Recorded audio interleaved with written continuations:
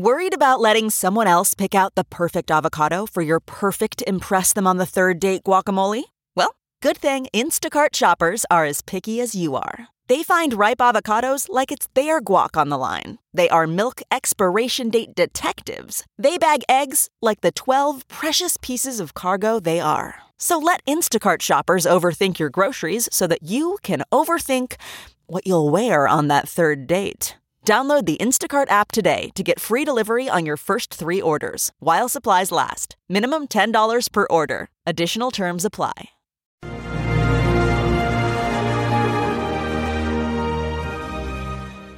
Hi, everyone. Judge Andrew Napolitano here with Judging Freedom. Today is Friday, June 3rd, 2022. It's about 5 o'clock in the afternoon. Wow, I don't know if you saw it, but if you didn't, we're going to run the clips for you.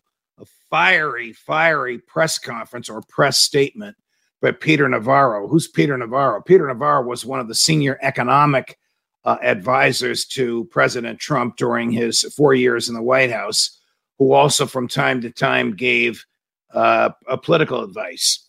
Full disclosure, I know Peter Navarro. He was a regular guest at Fox Business in the years right before Trump was elected. And of course, I was the legal analyst for Fox Business as well as for Fox News. I've met him many times and I've chatted with him. He's a fiery, tough guy, as you'll see in a minute. What happened to him?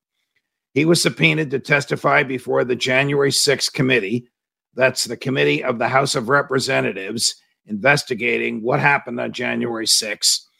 And instead of showing up like Alex Jones did and Roger Stone did, and invoking his Fifth Amendment privilege against self-incrimination by remaining silent, he basically refused to cooperate with the committee. He refused to show up. He refused to engage lawyers. He refused to interact with the committee. So the committee asked the House of Representatives to hold him in contempt. It did. That didn't move him. The House of Representatives asked the Justice Department to indict him for criminal contempt, 2 counts of criminal contempt. And yesterday he was indicted for 2 counts of criminal contempt. Now, when you're indicted in the federal system, you either surrender immediately or they come and get you. But since Mr. Navarro chose to act as his own lawyer, and generally not being a criminal defense lawyer himself, he's unfamiliar with the criminal procedure. I guess he didn't expect the FBI to show up. And they show up, they did, in force, handcuffing him, shackling him as he was about to get on a flight. I don't know to where, but somewhere from Reagan Airport in Washington, D.C. So we have 3 clips for you. This is hot breaking news. We just taped these clips in the past 10 minutes. Here's Peter Navarro outside the federal courthouse.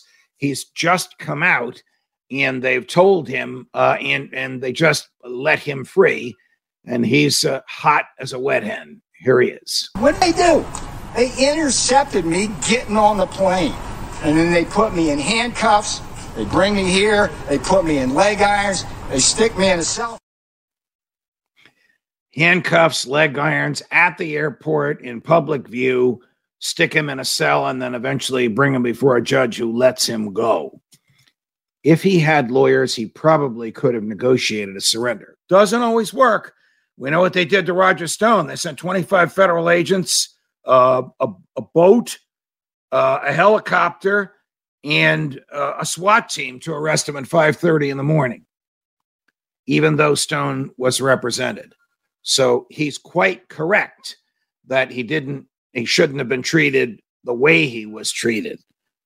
His argument is that he can't appear before the committee because he is bound by President Trump's executive privilege, and President Biden did not have the power to revoke the executive privilege of his predecessor. He's on shaky ground legally, but he makes a very strong case. Here he is. Case law, settled case law, is for them to first go and negotiate executive privilege and testimonial immunity with President Trump. They did not do that. What they did was they colluded with the White House to have Joe Biden engage in the fanciful and absurd notion that somehow a sitting incumbent could strip his predecessor of executive privilege and me of testimony immunity. It does not fly. Well, the case law goes both ways. There is case law that says or intimates you have executive privilege forever. And then there's case law that says you only have executive privilege while you're in the White House. And of course, Donald Trump was not in the White House at the time. When he says they, he's not talking about the FBI. He's talking about the House committee. He's challenging the existence of the House committee. Well, a federal judge has already found that the House committee is validly constituted and is a legitimate agent of the Congress. And that was upheld by a federal appeals court. So he's not on solid ground there, nor is he on solid ground to say, I don't have to honor your subpoena because I'm protected by executive privilege. All he has to do is show up and invoke the Fifth Amendment. But instead, he thumbed his nose, and as a result, he did not have a good day. Now, here he is saying probably the most profound thing he said today. He argues that the purpose of that January 6th committee is to prevent President Trump from running in 2024, and he maintains he, Peter Navarro, got in their way. Their mission, their clear mission, is to prevent Donald John Trump from running for president in 2024 and being elected for president. And people like me are in their way, and they're not coming for me and Trump, they're coming for you. All 74 million of you who voted for Donald John Trump. I understand his heat. I mean, I can imagine a person being arrested as if they had committed a crime of violence, as opposed to being told, hey, Mr. Navarro, you were just indicted by a grand jury and we need to process you. You have to appear before a judge. Can you come in today? Now, ordinarily, in a white-collar case like this, white-collar meaning no violence, the defendant is represented by counsel, and counsel of the prosecutor will negotiate a peaceful surrender. Again, it doesn't always happen. It didn't happen to Roger Stone. What Bob Mueller did to Roger Stone is unforgivable. 23 or 25 federal agents to arrest him.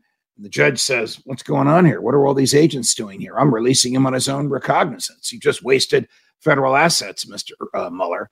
Well, they wasted federal assets again today. My guess is if he had been told to appear, he would have appeared.